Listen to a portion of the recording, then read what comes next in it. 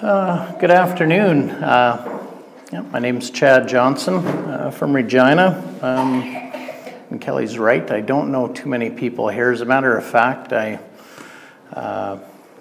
guess got the invitation from Kevin who I met years ago at a Bible study in Regina. And what had happened was, I think some of you are familiar with Aaron Cross. I think he has spoke here before. And anyway, Aaron and I meet every Monday morning, and a couple weeks or 3 weeks back, we were discussing things. I'm kind of going through the doctrines of grace with Aaron.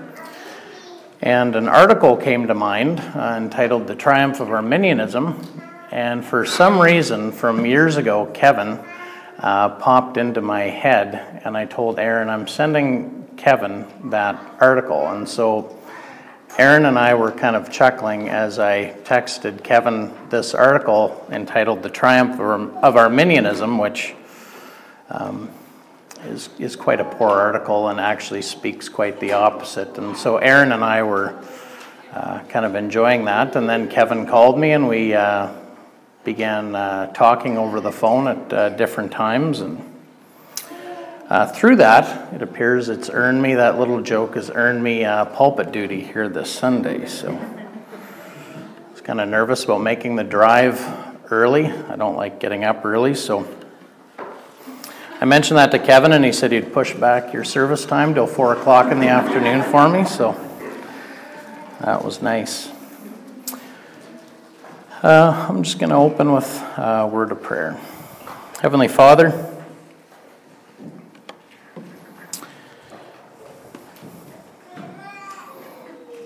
we come before you with hearts of worship. We come before you humbly. We thank you, God, for all the things that you have taught us in your word, all the encouragements, all the rebukes, all the many ways that you guide us through your word and your spirit. And I just pray that you would do that through me today, and that your congregation would be blessed as we meet here this afternoon. In your name we pray. Amen. So Kevin asked if I would specifically speak to a movement that I do have some experience with. I don't know if I'm calling it by the right name. Some people refer to it as a Hebrew roots movement. There's a movement abroad in which it seems the church is being enticed to go back to the Mosaic covenant, to go back to a focus on the old covenant law and use it in a way that is not in spirit and not in truth and not right. I had shared with Kevin that I do have some experience. Years ago, I was asked to go for lunch with a fellow who is an elder at a church in the area where they are doing this thing. And my friend asked me to meet him because he said, Chad, you know the Old Testament and like to study it, and so does this fella, and so it'd be great if you guys got to know each other. And as we began having lunch, it became apparent to me that there was an unhealthy focus on the Old Covenant and on the Mosaic Law. And so I didn't talk a whole lot over that lunch hour. I just asked a lot of questions. And ended up entering into a bit of a confrontation with this elder. I believe he was teaching his congregation error, and so I did speak to that. About a year and a half later, I ran into some other young fellows that go to the same church, and they invited me out to a thing that I believe they call it Midrash, where they get together to discuss doctrines pertaining to the law, and they debate them. And they asked if I would come. They were obviously aware that I disagreed with some of the things or some of the focuses of their church.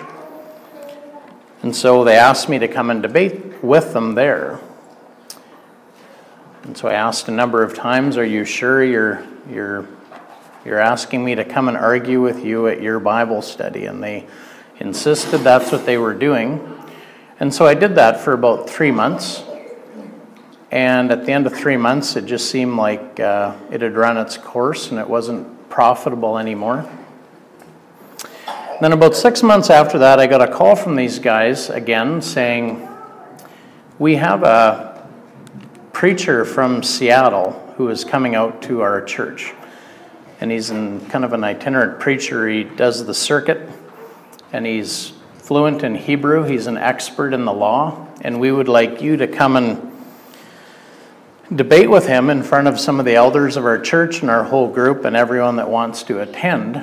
And so I agreed to do that, and it was a good time. We had quite a lively debate. I don't think the elders of their church cared for me much, but this fellow from Seattle and we had a good debate, and there was no animosity, no whatever, but I found all these people had a very difficult time upholding the way they were handling the law with what the scriptures say, Old Testament and New.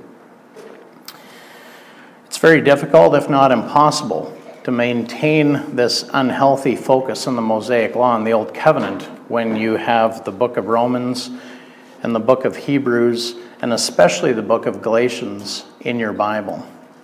And so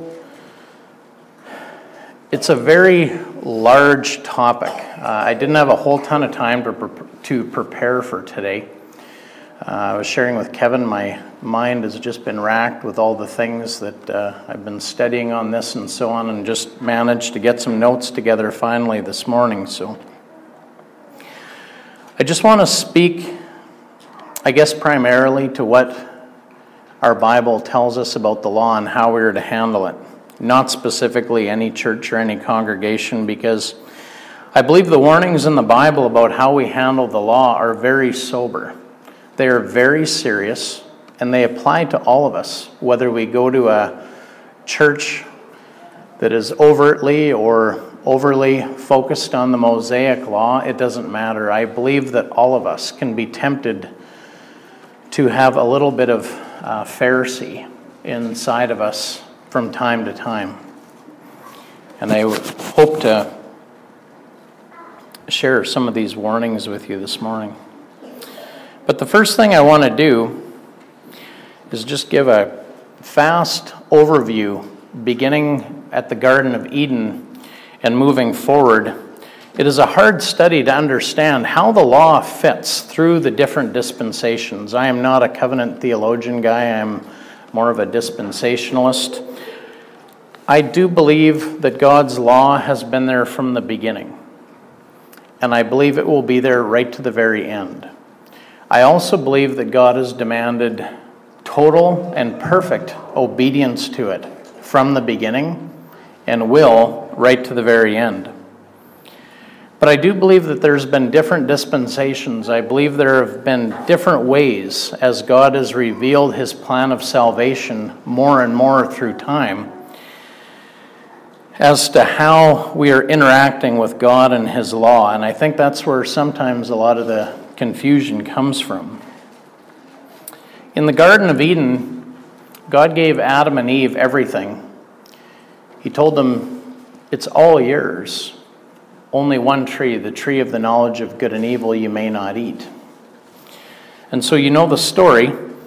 Satan came to Eve and deceived her and her husband, Adam, afterwards, and convinced them to follow the flesh, basically. The lust of the eyes, the lust of the flesh, and the pride of life. And they took it and they ate and they fell. They broke the commandment, and God said to them, "The day you break this commandment, you die." And there was death in the garden that day. It's important to note that death in the Bible might have a different meaning than what you're familiar with. When we hear the word death, we just think of not existing anymore, stop breathing. But the primary meaning of the word death in the Bible means separation. When you physically die, your body and soul are separated. When spiritual death came, there was a separation between us and God. And so after the fall, when Adam and Eve heard God coming, they did not run to God to make it right, as many in our day would proclaim. As a matter of fact, they did the total opposite. When they heard God coming, they turned and ran and hid. But when God sought them out and found them, there was a couple things that God addressed with them immediately. He gave them hope. It was the first relaying from God to man of the promise of salvation, the promise of the gospel that was coming. But he also dealt with their shame there. Can anyone tell me what, after the fall, what Adam and Eve told God their greatest fear was? Does anyone remember? God had told them that the day they ate of that fruit, they would be dead. They would die. So God is coming to them with a death sentence basically in his hand. And so you would assume that that would be Adam and Eve's greatest fear. But that's not what Adam and Eve told God their great fear was when God approached. Anyone remember? Nakedness. In the previous chapter, it said they were both naked and they were not ashamed. When Adam and Eve, before the fall, they were perfectly okay with it, and immediately after the fall, it became their greatest fear. And the Bible goes on to talk a lot about covering from then to the end. In Clay's prayer, he talked about us needing robes of white. Before God, we need to be covered. Mankind is the only creature on earth that needs clothes. Animals don't sin. We do. And that is why we need covering. The Hebrew word for covering is kepher, and that's where the word atonement comes from. The root of the word atonement actually means to cover with tar. And that's what God did with the ark, right?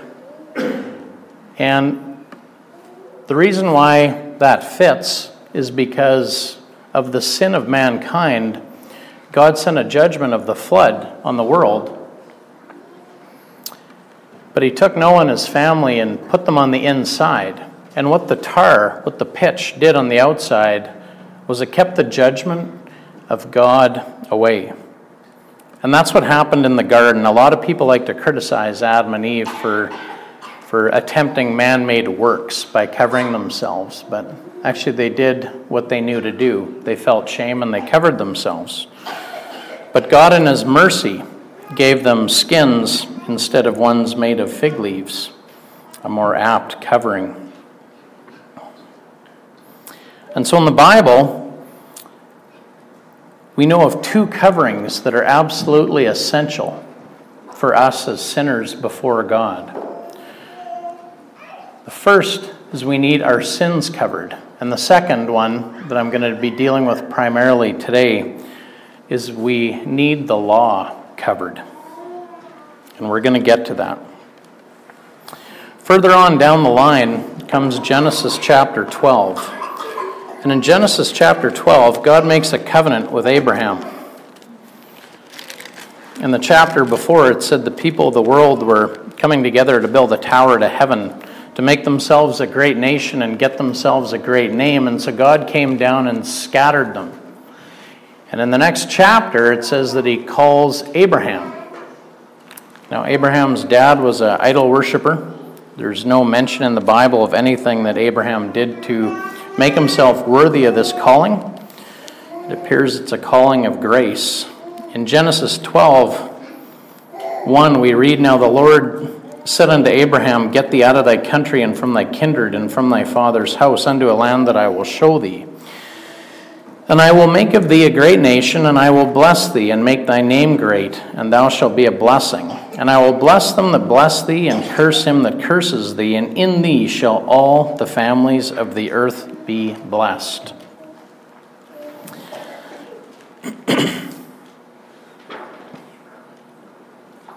By the way, it's at the end of this chapter that Abraham finds himself out in the desert during a famine and finds himself running into the most powerful man in the world, Pharaoh. And a lot of people mistake his encounter with Pharaoh as a sin on Abraham's part. They believe that he was lying about Sarah and lying about his sister. They miss the main point of Abraham's interaction with Pharaoh. The reason we read of Abraham's confrontation with Pharaoh immediately after is so that God could prove to Abraham that he meant this covenant that he made to them. What did we just read? Whoever blesses you, I will bless. Whoever curses you, I will curse. And the first guy that Abraham runs into is Pharaoh, the most powerful man on earth. And God puts a curse on him and his people because he cursed Abraham and tried to take his wife. The Abrahamic covenant is about three things. It's about land, and if you want to make a note, you can go to Deuteronomy chapter 30 and read about it's known as the Palestinian covenant, where the land portion of the Abrahamic covenant is unfolded. The second part is the nation. God says to Abraham, I'm going to make of you a great nation. And that is unfolded in the Davidic covenant in 2 Samuel chapter 7. But the most important part of the Abrahamic covenant is the blessing part. And although some theologians might disagree from my study, it is my view that the blessing that God promised to Abraham, that he would unconditionally fulfill in Abraham's life, is eventually going to be the new covenant. The gospel is all about the blessing promised to Abraham and how the world would be blessed through Abraham. And we'll get to that in a bit. But it's important to know these things because in the timeline, you have fallen man, you've got a unilateral, unconditional covenant that God makes with Abraham where blessing is promised. But 430 years later, we have the Mosaic covenant. And what I believe the Mosaic covenant is a period of probation for God's people. It is a time period of 1,400 years where God said to Israel, you can go ahead and prove yourselves. As a matter of fact, that's what Moses told the people of Israel at Sinai. God's come to prove you. Can you keep his commandments and earn the blessing in the flesh? Can you do it without my help? You're on your own. The Mosaic law was an external law written on stone tablets and unfolded in the other 603 commands. And they had 1,400 years to try and earn the blessing of God. And they couldn't do it.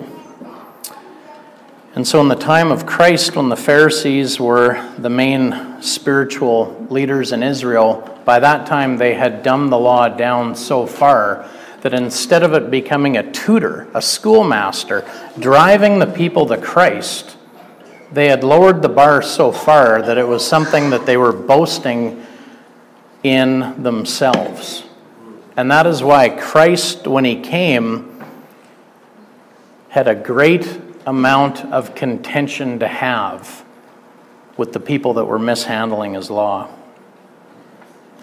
But 1,400 years, approximately, after the Mosaic covenant. And it's interesting to note, too, that when we read about God giving the law to Moses, it's very important that you don't read too fast over Exodus 19 and 20, Sinai.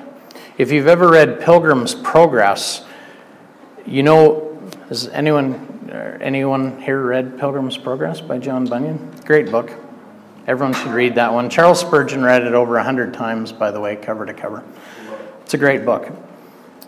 And if you've read the book, you remember that when, I believe it is Faithful, is climbing the hill of difficulty, it says that he was overtaken by a man who was as swift as the wind. And that man overtakes him, and Faithful says, with a word and a blow, knocked me to the ground. And he said, when I came to myself, I asked him, why did you do that to me? And the man responded, because of the secret inclinations to Adam in your heart.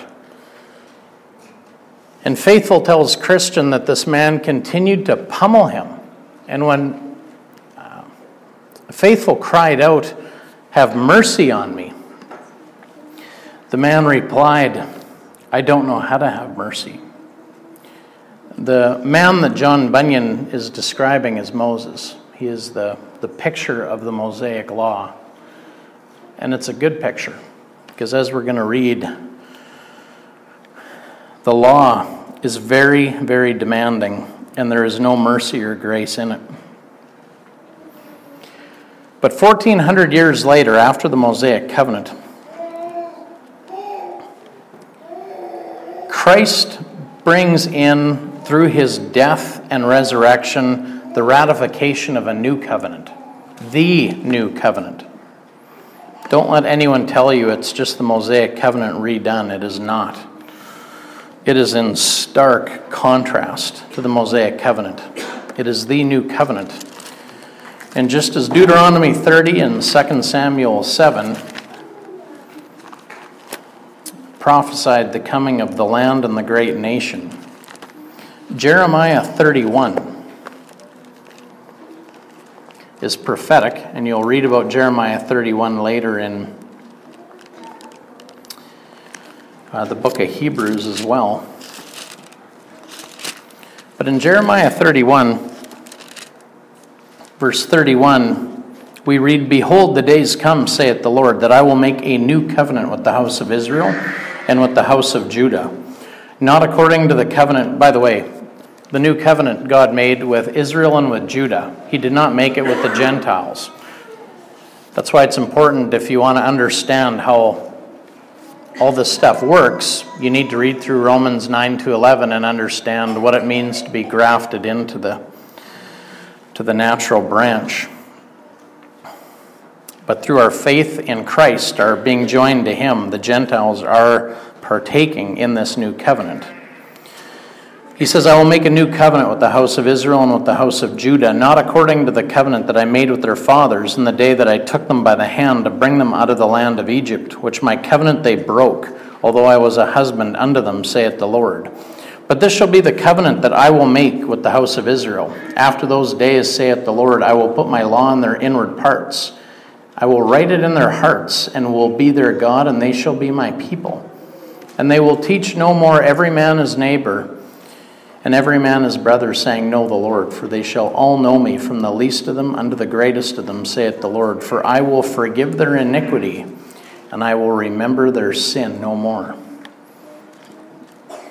That is the covenant that Jesus Christ fulfilled when he came and died on the cross and rose again. That is the new covenant that Jesus brought into effect. Psalm 85:10 says that at the cross, mercy and truth kissed one another. That's where Christ in the flesh fulfilled the entire law, all of it. And that word, all of it, is important, as we're going to see. He fulfilled it all. And in doing so, he enabled the Father to righteously extend mercy to all those that believe in him. That is why the promise of the new covenant could offer forgiveness and the Holy Spirit coming into the hearts of God's people to enable us to not just observe an external code and be like Pharisees who Jesus said, "You are a whitewashed tomb. You are clean on the outside and you are filthy, disgusting on the inside." That is all we are able to do in the flesh pertaining to the law.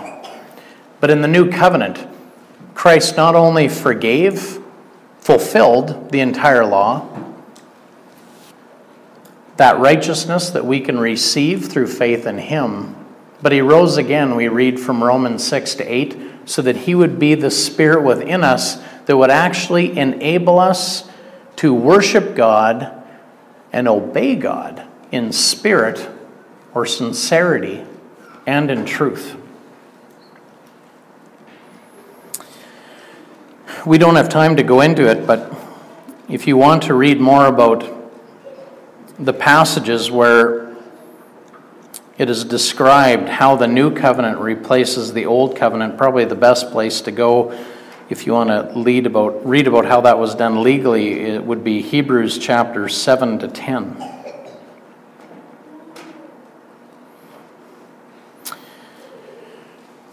But the new covenant was ratified at the cross, not just to forgive our sins, but by fulfilling the law for us, but also so that he could rise again and the Spirit of Christ himself, could be in us, and that we could not only live by the Spirit, but also walk in the Spirit.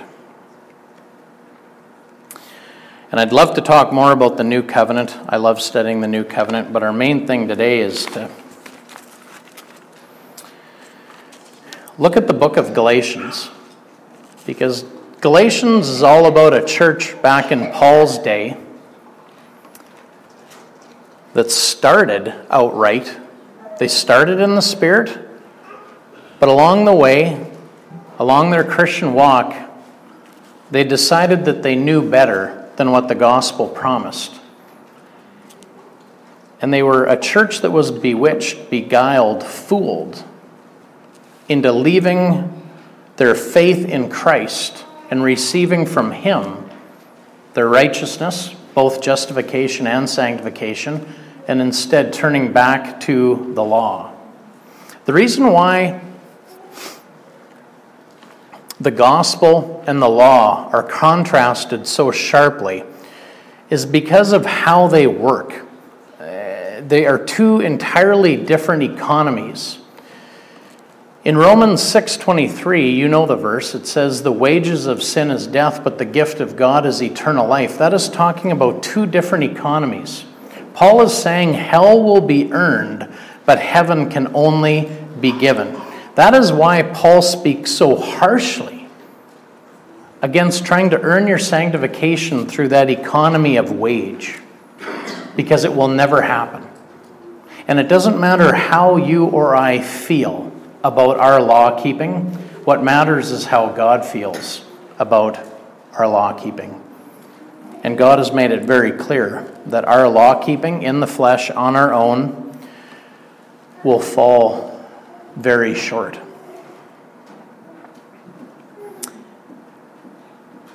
In Romans 1:16 and 17, Paul said that the gospel was all about the righteousness of God. It's not ours. And as a church that understands the doctrines of grace, we don't need to go there a whole lot.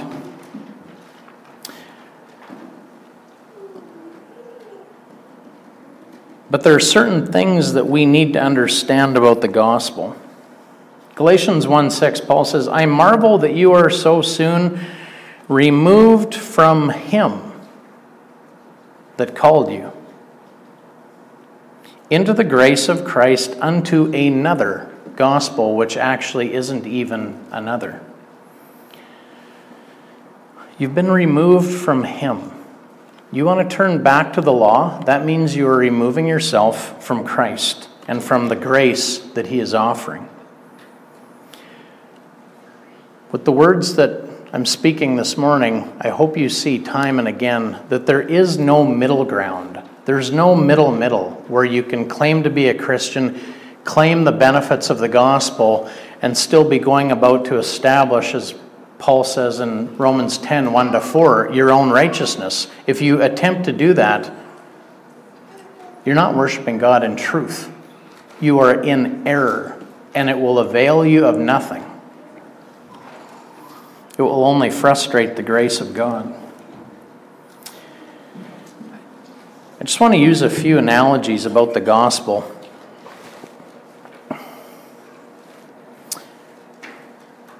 It is so easy for us in the church to go back to the law. A lot of times when churches preach on Romans 6:1, after Paul teaches justification by faith in Christ from Romans chapter 3:21 to the end of chapter 5, Paul begins chapter 6 with what question? He says, what's that? Shall we go on sinning? Shall we go on sinning that grace may abound? What shall we say? But it's interesting that Paul says, what shall we say? See, if you skip ahead to Romans chapter 9, where Paul's antagonists are arguing with him about the doctrine of election, Paul says, well, you will then say to me, you. But in Romans 6:1, Paul says, what shall we say then? Paul was a Jew, and they were all coming out of 1,400 years of law, oppressive law, bondage to law. And all of a sudden, Christ shows up, fulfilling all these promises of the gospel. And as John MacArthur says in the book of Romans chapter 9, where you've got weak brothers and strong brothers, in the Roman church you've got people, Jewish people reluctantly trying to put out the coals of the Mosaic law. But in the church of Galatia, John MacArthur remarks that the reason why Paul is so angry in this letter to the Galatians is because they are raking the coals up. They're trying to start the fire again. Two churches passing each other on the highway. One's going one direction, one's going the other. A theologian from Moscow, Idaho, Douglas Wilson, made a very, insightful comment. He said, the good news, or the gospel, is the difference between good news and good advice. See, if you study the Hebrew roots of the word law, it's advice. It's external advice. It's a guide. Do this, don't do that. But that's not what the good news is. It's not just advice. It's not an external code using outward pressure on you to conform. Doug Wilson explains it this way. He says, you're sitting in your university class or your high school desk, and you've got a huge exam coming up, and the teacher instructs you to make sure you study so that you don't fail. And she gives pointers on studying and what parts to study more than others, and she's giving you advice, and she's encouraging you to do it, to pass the test. And the day of the final comes and you're nervous and you can't keep your thoughts straight and you're forgetting the things that you studied and you're sweating and you're not writing, and the teacher comes by and she sees your nervousness and she gives you more good advice and says, settle down. Relax. Try and remember what you learned. You've got to pass this test. That's good advice. But good news is if the teacher says, according to Doug Wilson, scoot over.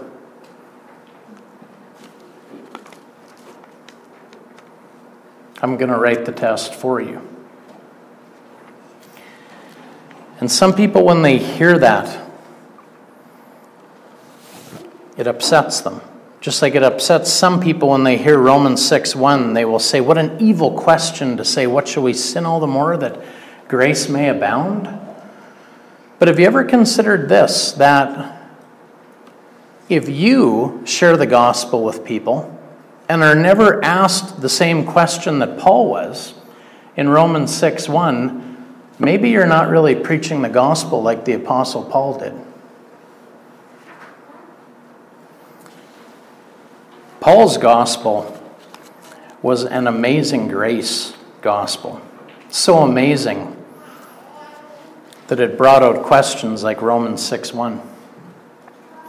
And that is why Paul says in Galatians 1:6, I am marveled that you are so soon removed from him that called you into the grace of Christ into something else. The gospel is about God saying, slide over, I'll take the test for you. It's also like a dad at home with his children. Growing up, our dads hopefully didn't just put a list of rules on the wall and disappear and say, good luck. But if you don't pass, if you don't keep them, you'll be punted out of the house. The gospel is like your dad being there with you. That's why Paul is stressing in the New Testament what it is to walk in the Spirit. Jesus said, apart from me, you can't do anything. You need God with you. My 6-year-old Daniel received some correction and admonition, as did little Nathan yesterday. I was studying for this in the house, and I had asked them to be quiet because little Joel was sleeping, and when they came up to the screen door and gave it about 5 slams with the hand and yanked it open and gave it a slam, they did get some admonition from Dad, but they weren't left alone with a list on the wall. And so the gospel is good news in the sense that Christ fulfilled it all, but it's also good news in the sense that the Spirit of Christ is always with us, exhorting, admonishing us in how to keep the law.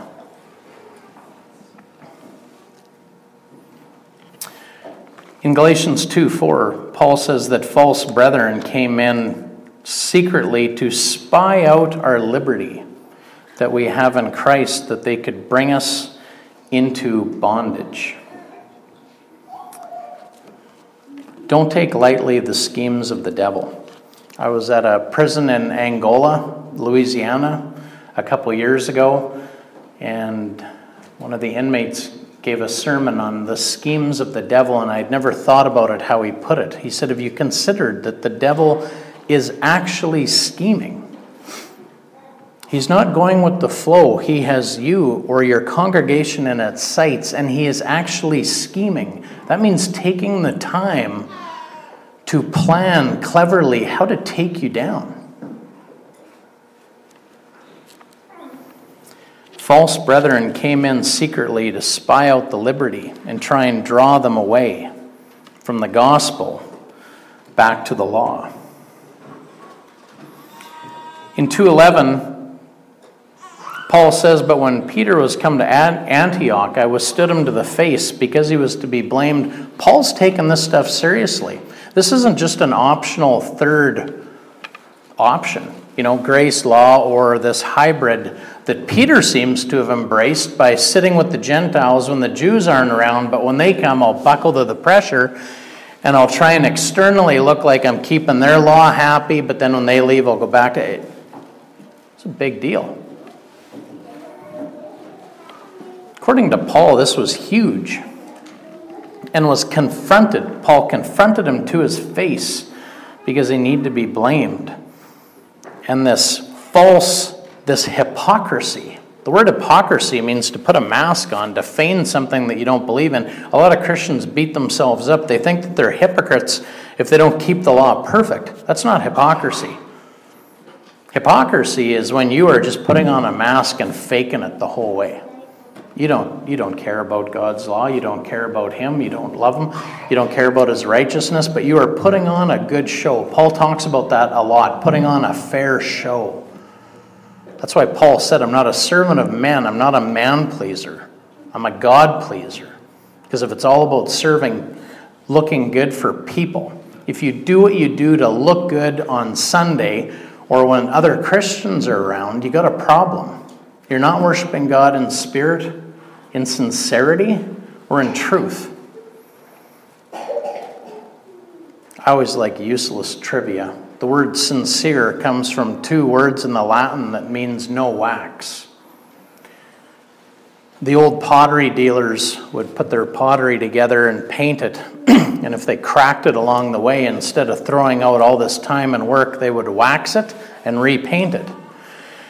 And so the genuine, good pottery dealers would let you hold their stuff up to the sun, and they would put a sign out front that said, "Signed Sarah, no wax."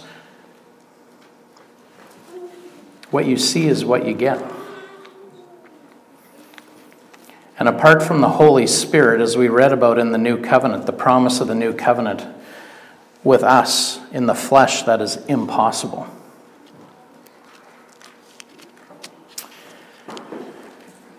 In 2:16, Paul says, knowing that a man is not justified by the works of the law, but by the faith of Jesus Christ. Even we have believed in Jesus Christ that we might be justified by the faith of Christ and not by the works of the law. For by the works of the law shall no flesh be justified. We cannot earn anything through the works of the flesh. If Mr. Lackey is caught speeding on the way home from church and the police officer says, "You owe us $175 for going 65 in a 50 zone," and Kevin says, "That's all right, you can put your ticket away because I went 50 all last week," it doesn't mean nothing. The Bible says we are unprofitable servants. When you obey the law, you're not giving God a thing. You are only doing what you owe. You are only doing what God demands of you. If you don't think that we can be deceived into going back to the law like the Galatians did, think about how many times you have done that in your own mind when you have fallen short and you've gone back to that balance sheet and considered good things that you've done at home, in the family, at church. When you fall short, you look to Christ and the cross. You don't look to yourself. You have no cash.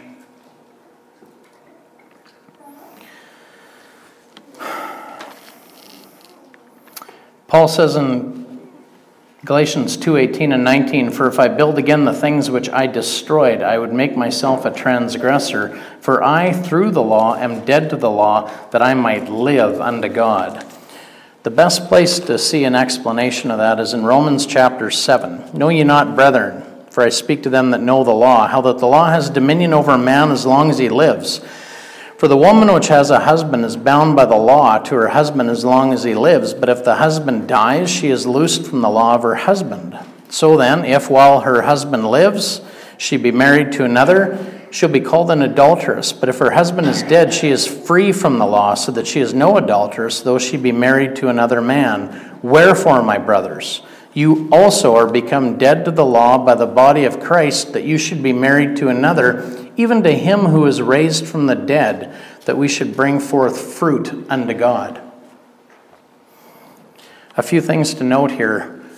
Christ in this passage is both husbands. You were bound to the law. And so Christ took us on himself when he fulfilled it and then was nailed to the cross. We were joined to him then. That's what Paul says here. That's how we become dead to the law, is by the body of Christ. But when he was resurrected, died once, and is now resurrected, we are now joined to the resurrected Christ. That is why we don't have to go back to the Mosaic law. We've been freed from it. Christ fulfilled it all. And when he died, we died with him, as we'll see in a bit in Romans chapter 6. That's what Paul's saying here. And I hope I'm not getting too heavy or technical on this stuff, but I'm the kind of person that I need to understand these things, because if someone says, just be a nice guy and hope for the best, like the chief rabbi at the synagogue in Regina told my Bible study group one year, it's a little bit disconcerting, because you know that won't cut it. And that's why Paul wrote these things for us to know. Then we come to that famous passage in Galatians 2:20, I am crucified with Christ. Nevertheless I live, yet not I, but Christ lives in me. And the life which I now live in the flesh, I live by the faith of the Son of God who loved himself and gave himself for me. I do not frustrate the grace of God. For if righteousness came by the law, then Christ is dead in vain. I am crucified with Christ. When he died, I died with him. That's what God has declared legally. That's what happened. You put your faith in Christ, that's what happened. Nevertheless, I am alive. But it's not me. There's life, relation, communion with God. This life that I'm living, it's not because of me. The flesh will never be reformed. It'll never be good. Your flesh will never be good. It never gets better. The only way to live the victorious Christian life is to understand that your flesh needs to be crucified. And the life that is in you is the life of Christ himself that you partake in through faith. Isn't that what Paul said? In Romans 7, there's nothing good in the flesh. And that's coming from a super apostle, so don't ever be scared to admit that. But Paul said that if we think that righteousness can come through our obedience to the law, then you are frustrating the grace of God. And he died in vain. I've got to go back and explain what I'm saying here again. In no way am I saying that in the gospel we are free to do whatever we want. Years ago I heard a fella in a documentary on the Vikings of all things. He ended his documentary, a Christian guy, with a very neat statement. He said, freedom is not the ability to do whatever you want. It's the result of doing what's right.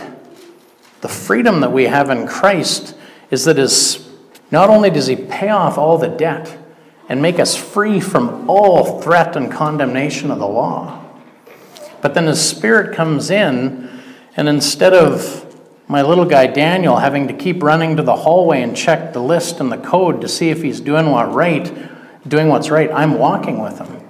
And I'm teaching him, and I'm explaining, and I'm showing him, because no one knows the law of God better than Christ. If his Spirit is in you, and he is guiding you, and you're led by the Spirit, you don't need the external code. You need Christ, and you need his Spirit. O foolish Galatians, who has bewitched you that you should not obey the truth? This only would I learn of you. Did you receive the Spirit by the works of the law or by the hearing of faith? Are you so foolish? This is important. Having begun in the Spirit, that you will now be made perfect in the flesh? A lot of people think the Galatian heresy is that they thought they could justify themselves by works, and everyone discounts the book. I don't do that. I believe that Christ had to die on the cross for my sins, therefore I'm home free, and Galatians has nothing to say to me. It's not what Paul's saying here. That's not what the Galatian church was doing. Are you so foolish that you did begin in the Spirit and now think that you can perfect yourself in the flesh? Go back to that wage. I do this. God, you give me the blessing. Look, I'm doing this. I'm keeping this command. I'm doing.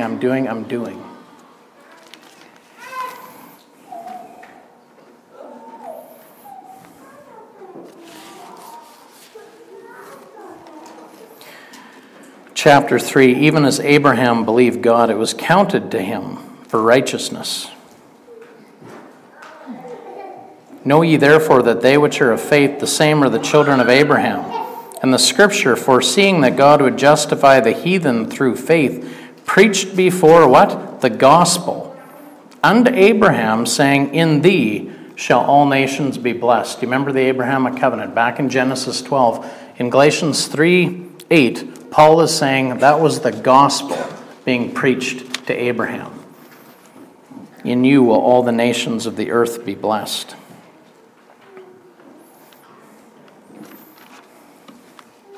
And the Abrahamic covenant was not a covenant of works like the Mosaic covenant. Some people try and say it was, but do you remember the ceremony? The Abrahamic covenant ceremony, it's a fascinating thing. God said, I'm going to make a covenant with you.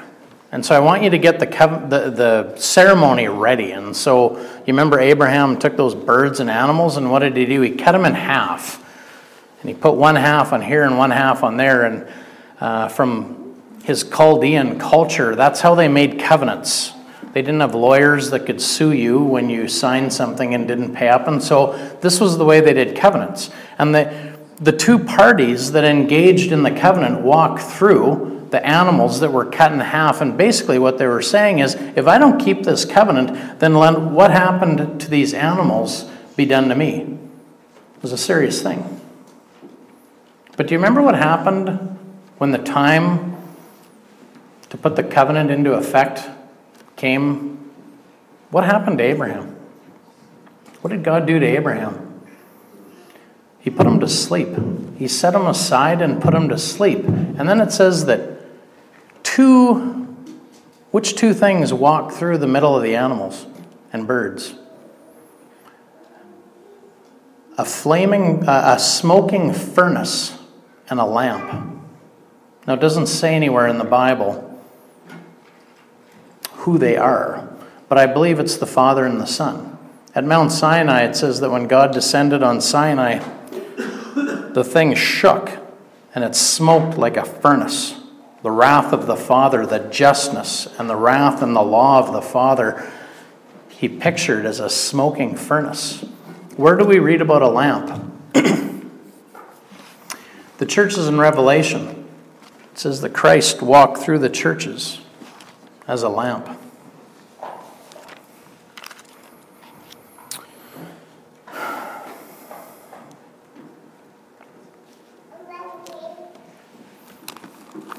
In Matthew chapter 26,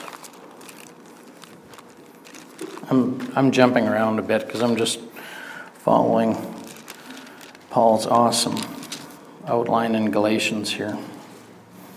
In Matthew 26, verses 27 and 28, it says, And he took the cup and gave thanks and gave it to them, saying, Drink ye all of it, for this is my blood of the New Testament, or New Covenant, which is shed for many for the remission of sins. It might be new to some of you this morning that when you take communion after the service and you drink of the cup, that's what Jesus said it was. He said the cup, his blood, is the new covenant, which had to be shed so that your sins could be forgiven and that the Holy Spirit could indwell you.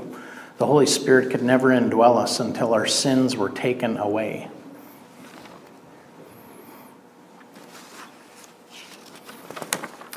It's also interesting that when the high priest Melchizedek met Abraham, what did Melchizedek come bringing to Abraham? Remember? Bread and wine. It's kind of a picture of the first communion service. See, in Psalms it says that Christ is the high priest forever after the order of Melchizedek. Before the Levitical priesthood, Christ is even above the law, the Levitical law, the Mosaic law. He is not bound by it. Now, we come to an important passage. How long have I been going for? 5:30. When did I start? Does anyone care? Just start doing this. I'm going to try and wrap up quick here. Galatians 3:10 says, For as many as are of the works of the law are under the curse. For it is written, Cursed is everyone that continues not in all things which are written in the book of the law to do them. No man is justified by the law in the sight of God. The just have to live by faith. And the law is not of faith, but the man that wants to do them has to live in them.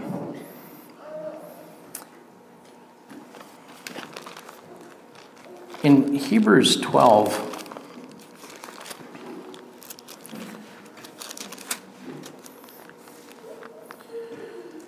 (18 to 21), For you are not come unto the mount, speaking of Sinai, that might be touched, and that burned with fire, nor unto blackness and darkness and tempest, and the sound of a trumpet, and the voice of words which voice they that heard entreated that the word should not be spoken to them any more, for they could not endure that which was commanded. And if so much as a beast touched the mountain, it should be stoned or thrust through with a dart. And so terrible was the sight that Moses said, I exceedingly fear and quake. If you think that you can come to God through the law, that you can earn his blessing, that's what it's all about. Genesis 12, to get the blessing of God. 1,400 years of Mosaic covenant, you can try and do it on your own. Now we're in the new covenant where God says, I will. That's what separates those two covenants. In the old covenant or the Mosaic covenant, God said to the people, if you do this, then there will be blessing. But if you do this, then there will be cursing. The new covenant, in Jeremiah 31, God said, I will do these things in you.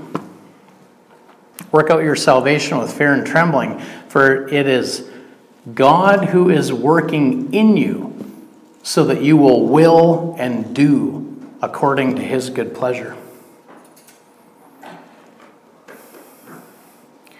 In Exodus 19,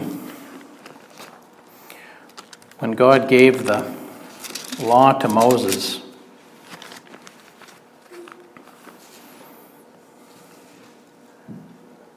God said to them, you've seen how I've delivered you out of Egypt. Now, therefore, if you will obey my voice indeed and keep my covenant, then you shall be a peculiar treasure unto me above all people, for all the earth is mine.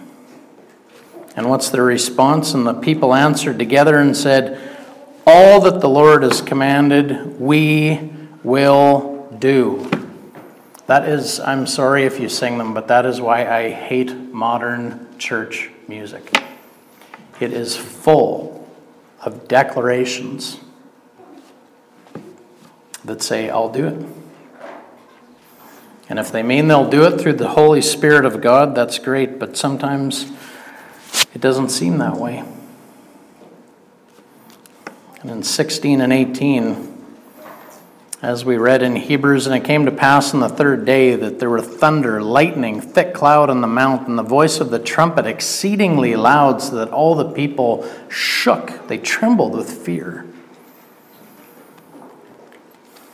And Mount Sinai was altogether on a smoke, because the Lord descended upon it in fire, and the smoke thereof ascended as the smoke of a furnace, and the whole mount quaked greatly. And when the voice of the trumpet sounded long and waxed louder and louder, Moses spoke, and God answered him by a voice. People were terrified. This trumpet is screaming louder and louder. There's thunder, there's lightning, there is smoke, and God is giving the people of Israel a very clear picture that I hope we are all getting clear in our day. God is unapproachable by the law. When God the Father said, this is my Son, with whom I am well pleased, to Peter, be quiet and listen to him. That's what we need to do. We can't come to God. You cannot approach the Father but through the Son. Jesus could have approached Sinai. The people of Israel and the priests couldn't even touch it. God said, you even touch this hill, and you will be thrust through with a dart. You will be stoned on the spot. You don't come near me, because you are sinful, you are wicked, and you are unclean.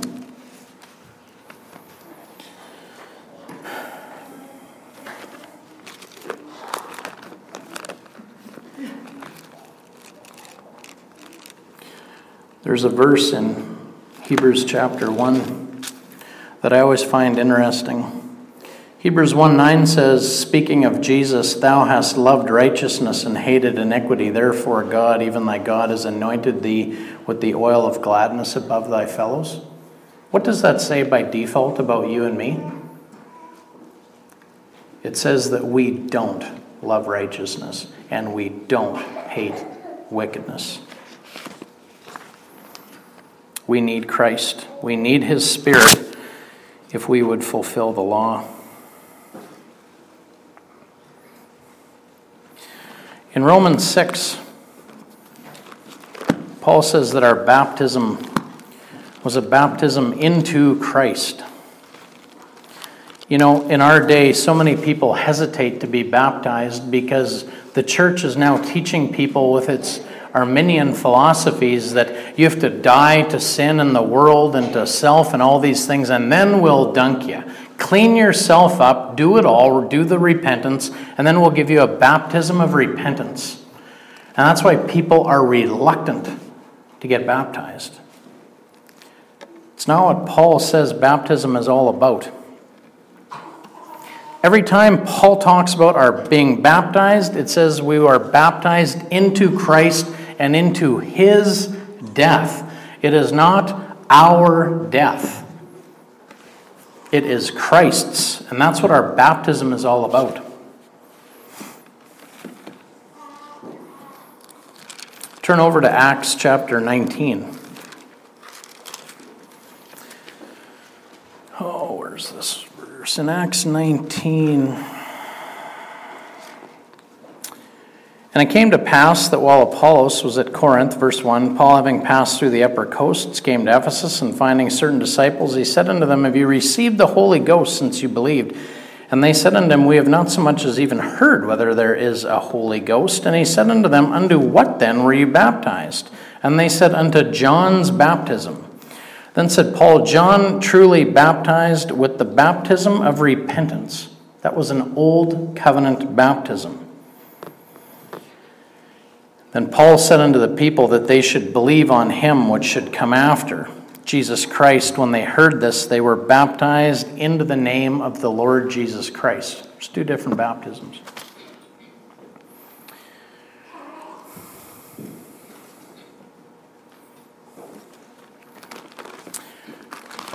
You don't need to turn there, but in Exodus 24,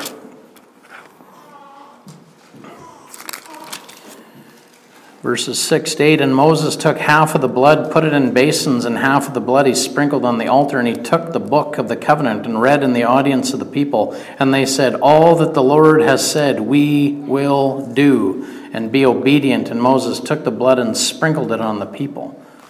It said, Behold the blood of the covenant, which the Lord has made with you concerning all these words. That's a baptism of repentance. Get sprinkled, make a promise to God that you'll do better, that you'll keep the law in the flesh, that you'll do it on your own.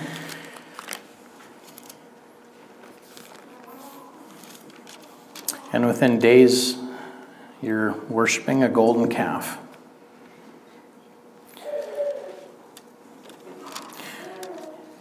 In Exodus chapter 33,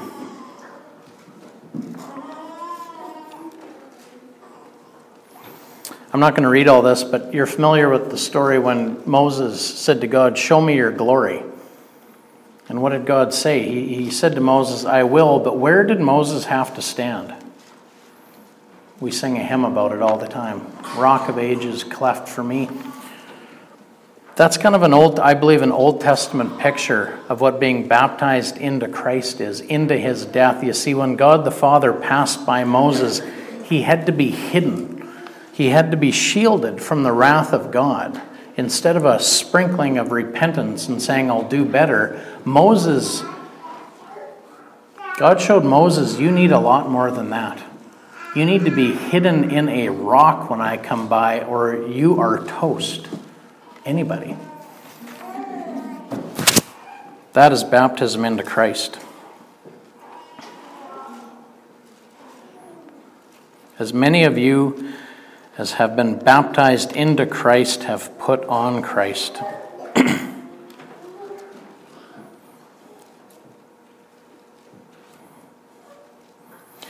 In Galatians 4:16, I'm skipping ahead a bit.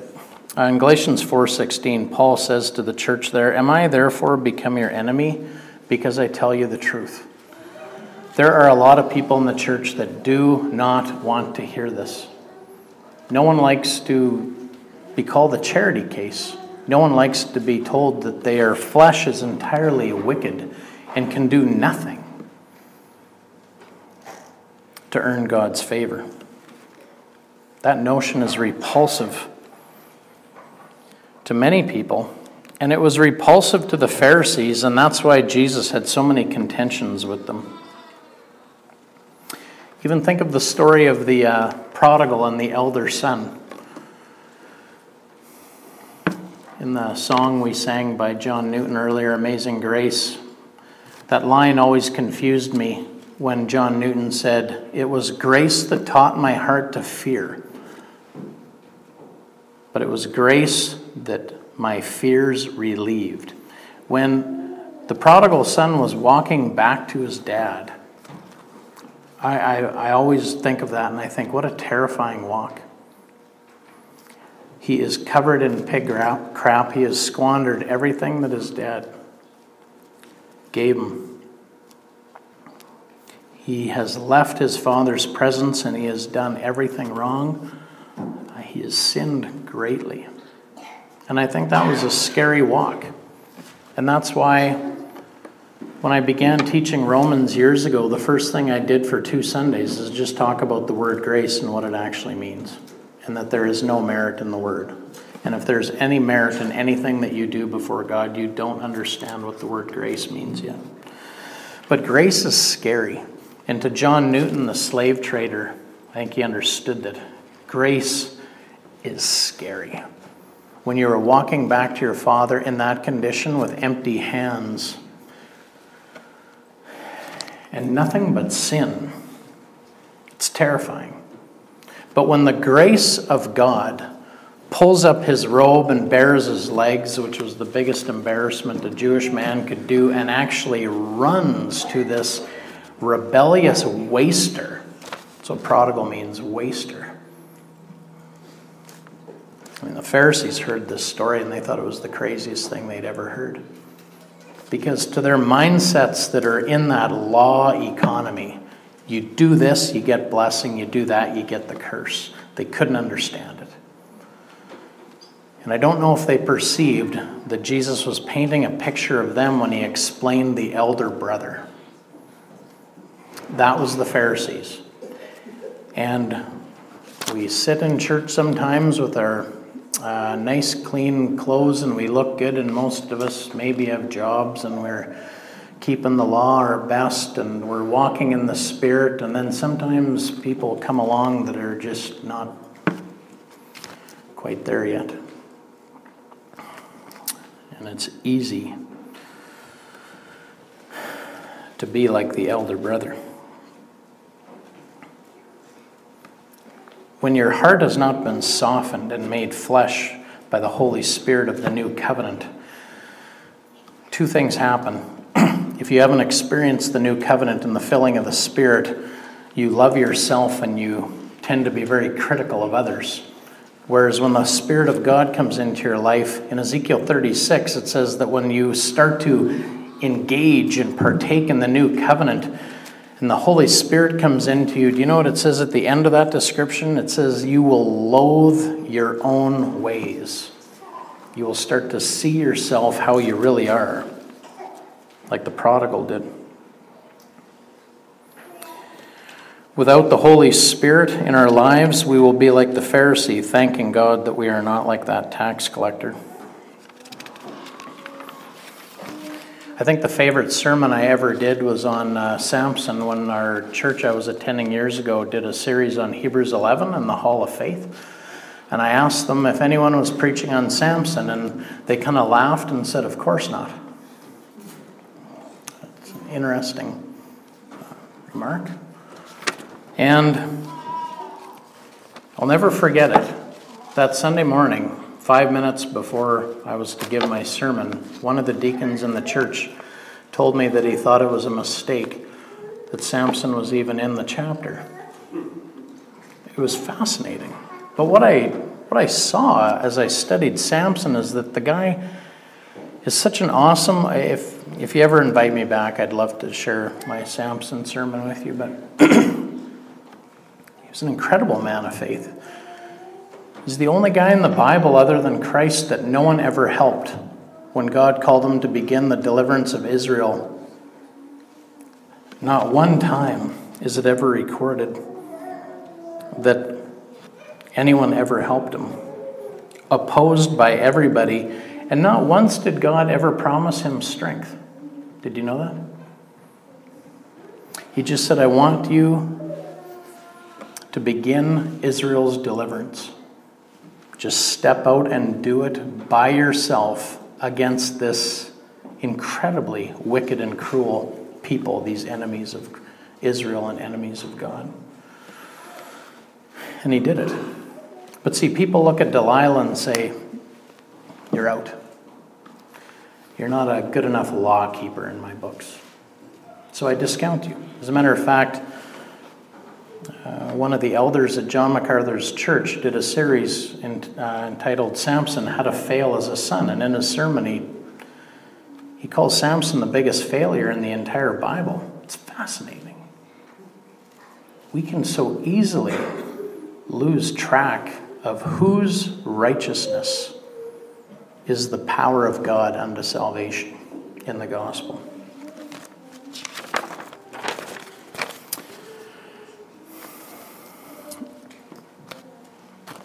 Probably the most important verse, in my opinion, in the book of Galatians is chapter 4, verse 21.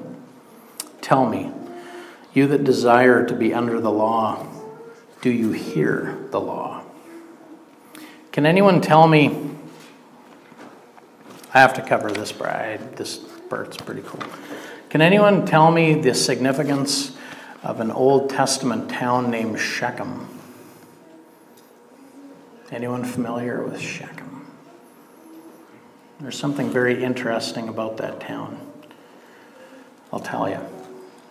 Because I had the advantage of studying for this sermon and you guys didn't. Shechem was a town located kind of in a little valley in between two mountains. And one of the mountains to the south was called Mount Gerizim, and the mountain to the north was Mount Ebal. Ringing a bell yet? I'm going to read, go to Joshua chapter 8. This is very interesting stuff. I know it's all interesting, but this stuff is, I found this very interesting. So Moses leads the people up to the border of the promised land. And you remember God said that Moses couldn't go into it. I have to share this with you because when I come across things like this that bug me, I cannot sleep. I cannot let them go until I get them figured out. Do you remember the story? Moses has been taking this people of hundreds of thousands through the desert for 40 years, and he said, I don't even want to do it. God, how long do I have to lead this stiff-necked people? And God said, until you die. Probably not the answer he was looking for. But near the end, the people are thirsty. They're in a desert. They're in a wilderness. And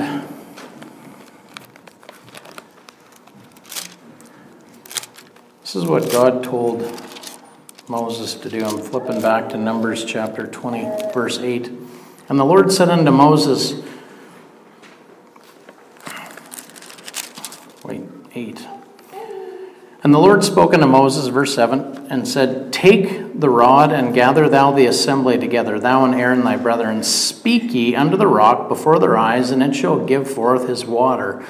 And thou shalt bring forth to them water out of the rock, so thou shalt give the congregation and their beasts drink. And Moses took the rod from before the Lord, as he commanded him.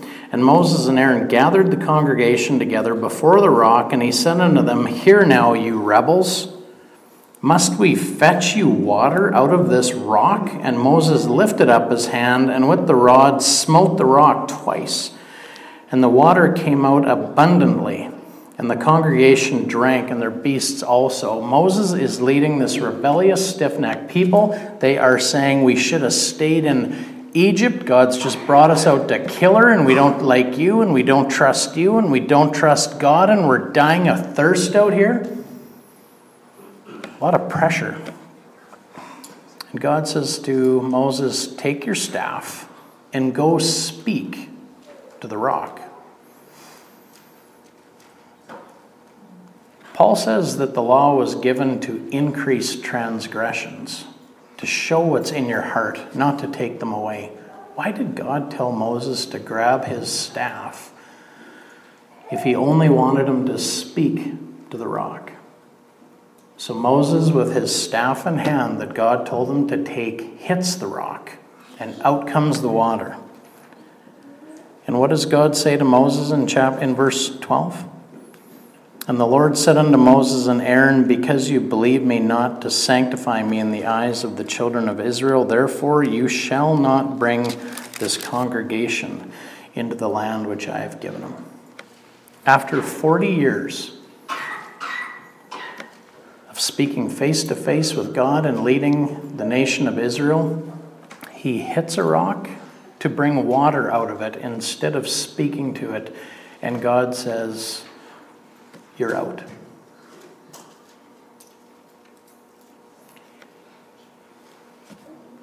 If we think we can toy with God's commands and his law, we are so mistaken. By the way, that troubled me so much that I prayed years ago, and I said, God, this really bugs me. After all Moses went through, why on earth, at the end of 40 years, would you take him to the top of the mountain to see the promised land and not let him go into it? And I believe the answer that God gave me, and I've never read this in a book, so don't quote me, I'm not being dogmatic, but Moses is the personification of the law. And I believe what God wanted us to see is that the law can get you out of Egypt and wander you around in the desert, but the law cannot get you into the promised land.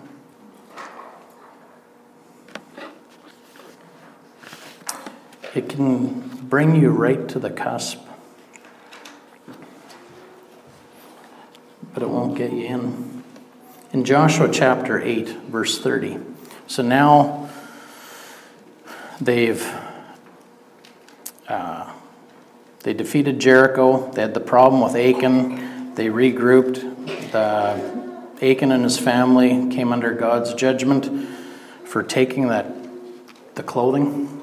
Him and his family are stoned. They're killed. God's wrath is appeased. They go up against the king of Ai and are victorious. And then Joshua takes the people of Israel to Shechem, in between these two mountains.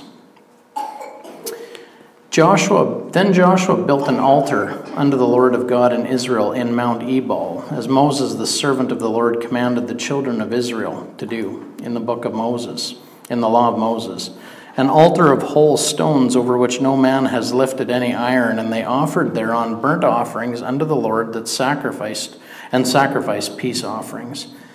And he, Joshua, wrote there upon the stones a copy of the law of Moses, which he wrote in the presence of the children of Israel. And half of Israel was put on Mount Gerizim, and half on Mount Ebal, as Moses, the servant of the Lord, had commanded before, that they should bless the people of Israel. And afterward, Joshua read all the words of the law, the blessings and cursings, according to all that is written in the book of the law. There was not a word, not a single word of all that Moses commanded, which Joshua read not before all the congregation of Israel, with the women and the little ones and the strangers that were amongst them. Joshua took the people of Israel to Shechem in between two mountains. And Mount Ebal to the north, if you Google pictures of it, is like covered in limestone. It is barren. There is nothing on it. Right across the valley to the south, facing towards Jerusalem, is Mount Gerizim, and it is totally green and lush. It's quite a fascinating picture. And what God told Israel is he put half on Ebal and half on Gerizim. And on the Ebal that had no plants, no nothing, it was totally barren, that was a picture of the curse that would come on you if you did not obey the law. And on Gerizim, the lush mountain full of fruit and vegetation, he said that's the mount of blessing. If you do good, blessing. If you do bad, the curse. What's interesting is that Joshua put the altar and wrote the law on which mountain? Ebal. That's the place that needed it. The mountain of cursing is the one that had the altar that would contain the sacrifice to God and the law. The law was against them. And this is important because this is probably where Paul is getting his stuff in Galatians from. If you want to be under the law, you are going to have to fulfill it all.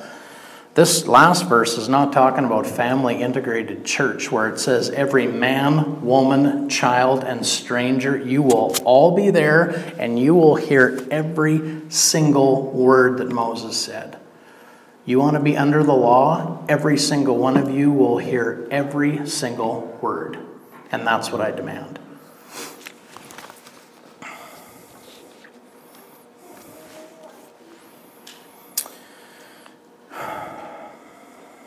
We are called to stand fast in the liberty that we have in Christ and be not entangled again with the yoke of bondage.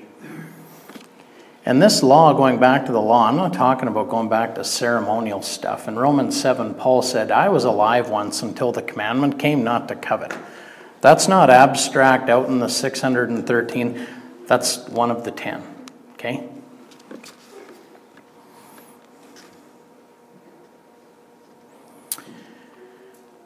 In Luke 12:1, Jesus warned his disciples to beware of the leaven of the Pharisees, which is hypocrisy. That is what we will have if we try and keep the law without the Holy Spirit. If we try and do it in the flesh, if our focus is the law and earning that blessing through the works of the law and obedience in the flesh, that's what we will look like. Jesus said to them, every time you make a convert, you make him twice the son of hell that you are. He said, you flatter me with your lips, but your heart is far from me. Have you ever felt like that? I have. I have quite a bit. I've struggled with this for years.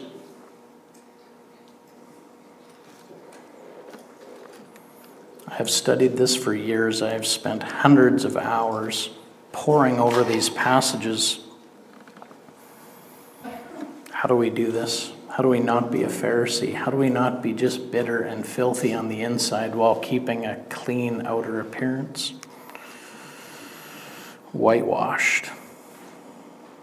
The Pharisees made spiritual death look pretty, didn't they?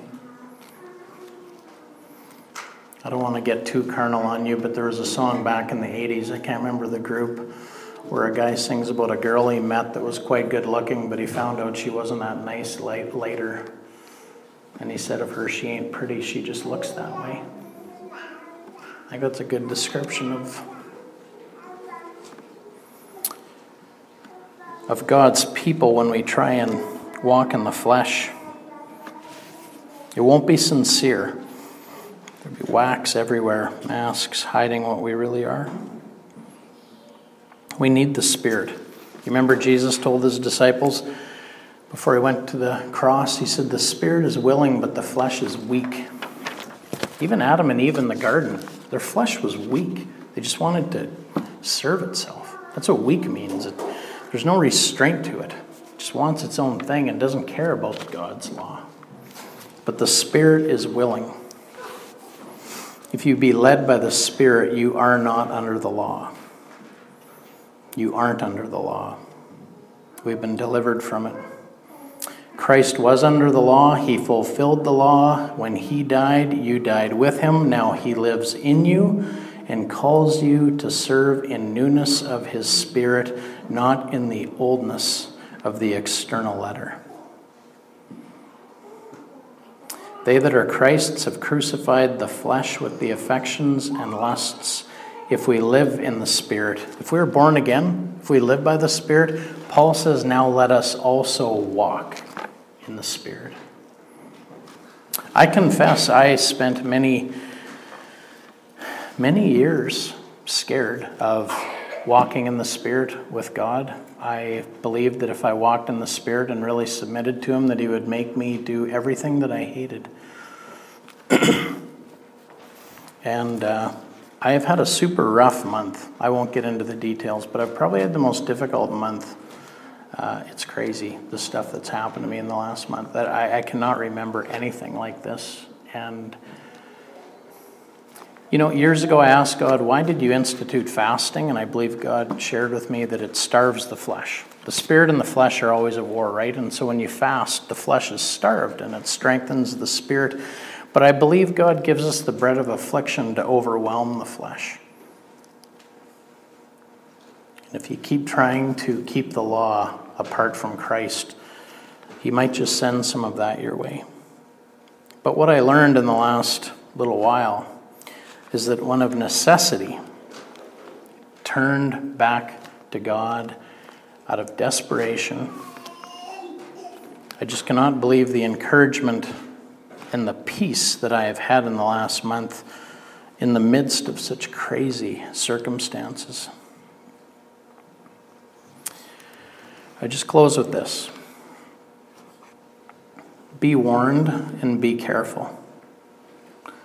When Jesus said to His disciples, one of you will betray me, they all asked, is it I? Don't be so proud that you think it can't be you. It says at the final judgment that the goats will say to the Lord, Lord, didn't we? Isn't that amazing? They're at the judgment of God and they are still bartering with their own economy of earning a wage.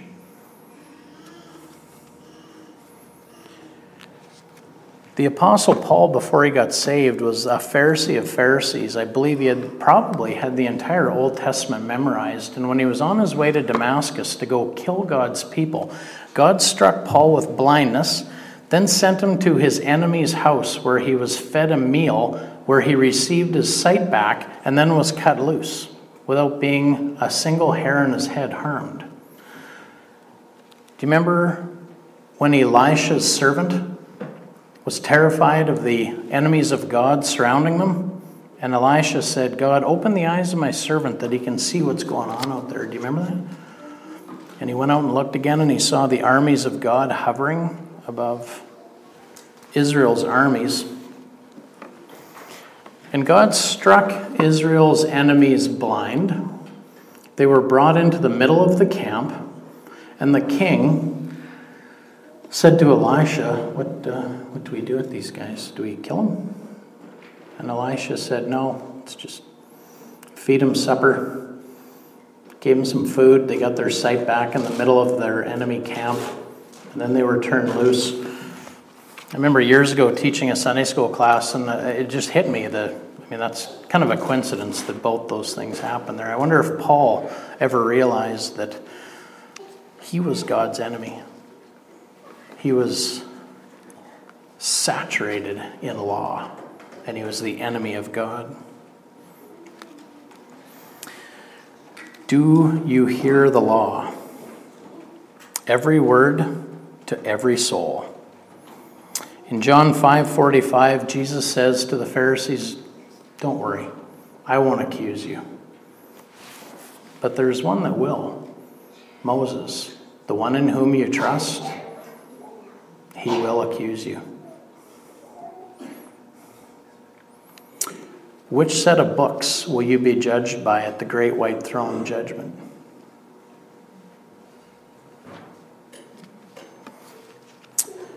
The Bible says one group of people are going to be judged by their works. All of them. And it won't be good. The other group are going to be judged simply by their name being written in the Lamb's Book of Life.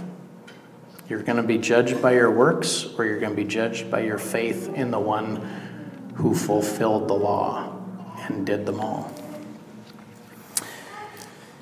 We needed Christ to cover our sins and our shame, like in the garden, and we need Christ now to cover the law.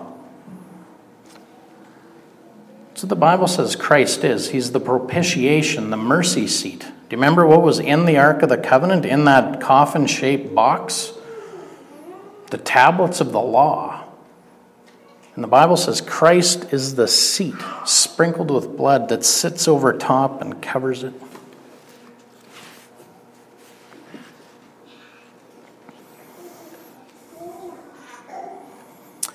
We need to put our trust in the mercy seat. We need to be hidden in the rock. Will you rush into the Holy of Holies, approach boldly the throne of grace, and rip the mercy seat off the ark, throwing aside that blood-sprinkled atonement? Throw aside the mercy seat, and walking over it, pull the stone tablets of the law from the ark of God and raise them high to your own condemnation. Can you imagine?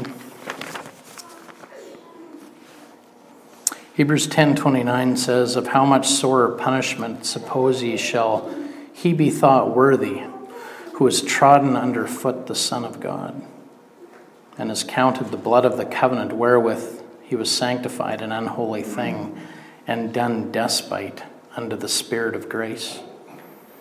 For we know him that hath said, Vengeance belongs to me, I will recompense, saith the Lord. And again, the Lord shall judge his people. It is a fearful thing to fall into the hands of the living God. But the just shall live by faith. And if any man draw back, my soul shall have no pleasure in him.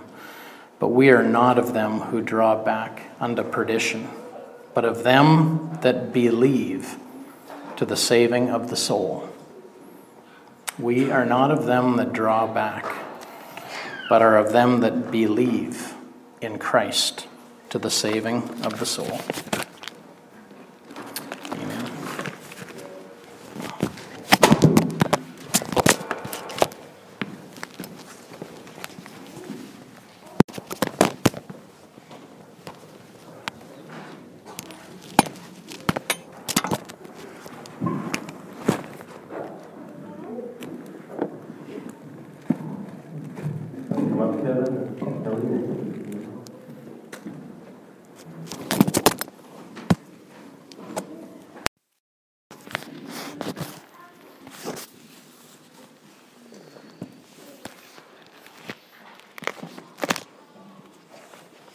Well, thank you, Chad, John. Thank you so much for that heaping meal of God's Word. Thank you. And I know that when you preach, you want to hear the sermon first. You hear it over and over and over and over, so I pray a special blessing on you for that. And we trust that you've received that. Today we are going to take communion as a church, and for those of you that are guests here today, we practice an open table communion. That means that the table is open to everyone who is in Christ. It's been described so well for us today, for those who believe in Christ and trust in Him alone, through faith alone, for the forgiveness of their sin. They are welcome at this communion table, commune with us and with our Lord. The early church gathered the different accounts of the Lord's Supper from the Gospels and created a harmony of Jesus' sayings, so that not one promise would be lost to our ears as we gather around this table, His table. Our Lord Jesus Christ, on the night He was betrayed, took bread, and when He had given thanks, He broke it and gave it to the disciples and said, "Take, eat, this is my body, which is given for you. Do this in remembrance of me." In the same way also, he took the cup after supper, and when he had given thanks, he gave it to them, saying, "Drink of it, all of you.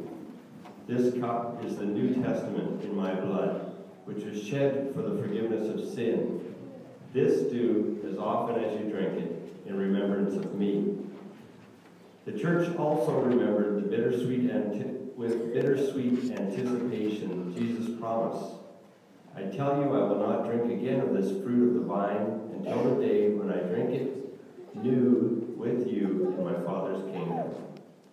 These are known as the words of institution, because by them he instituted or began a new covenant in his own life's blood.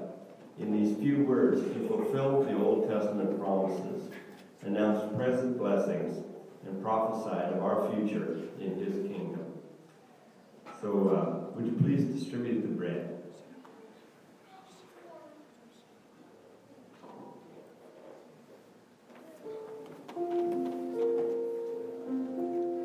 And when you receive it, would you please hold on to it, and we'll take it together.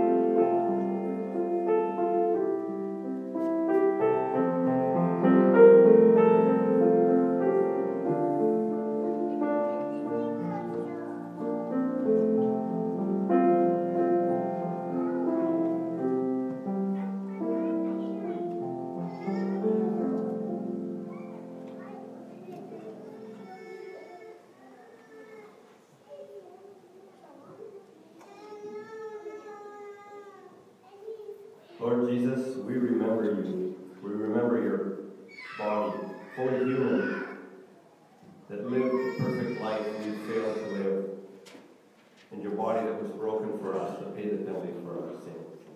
Amen.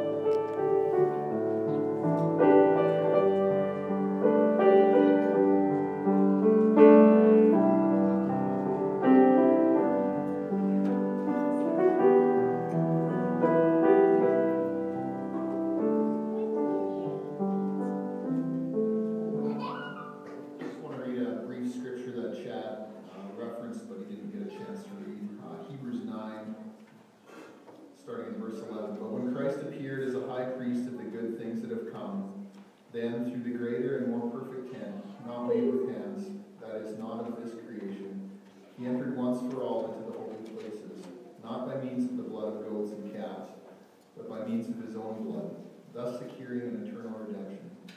For if the blood of goats and bulls, and the sprinkling of the defiled persons with the ashes of an heifer sanctify for the purification of the flesh, how much more will the blood of Christ, who through the eternal Spirit offered himself without blemish to God, purify your conscience from dead works to serve the living God. Let's pray. Lord, we thank you again for this message we heard today from your word, the work and the power of your blood, Christ's blood on the cross for our sins. And we thank you for this table and this time to remember and share this together. Amen.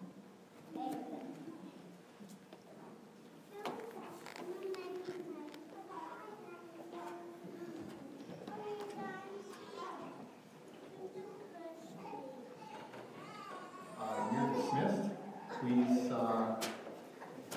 come eat with us over in the fellowship hall.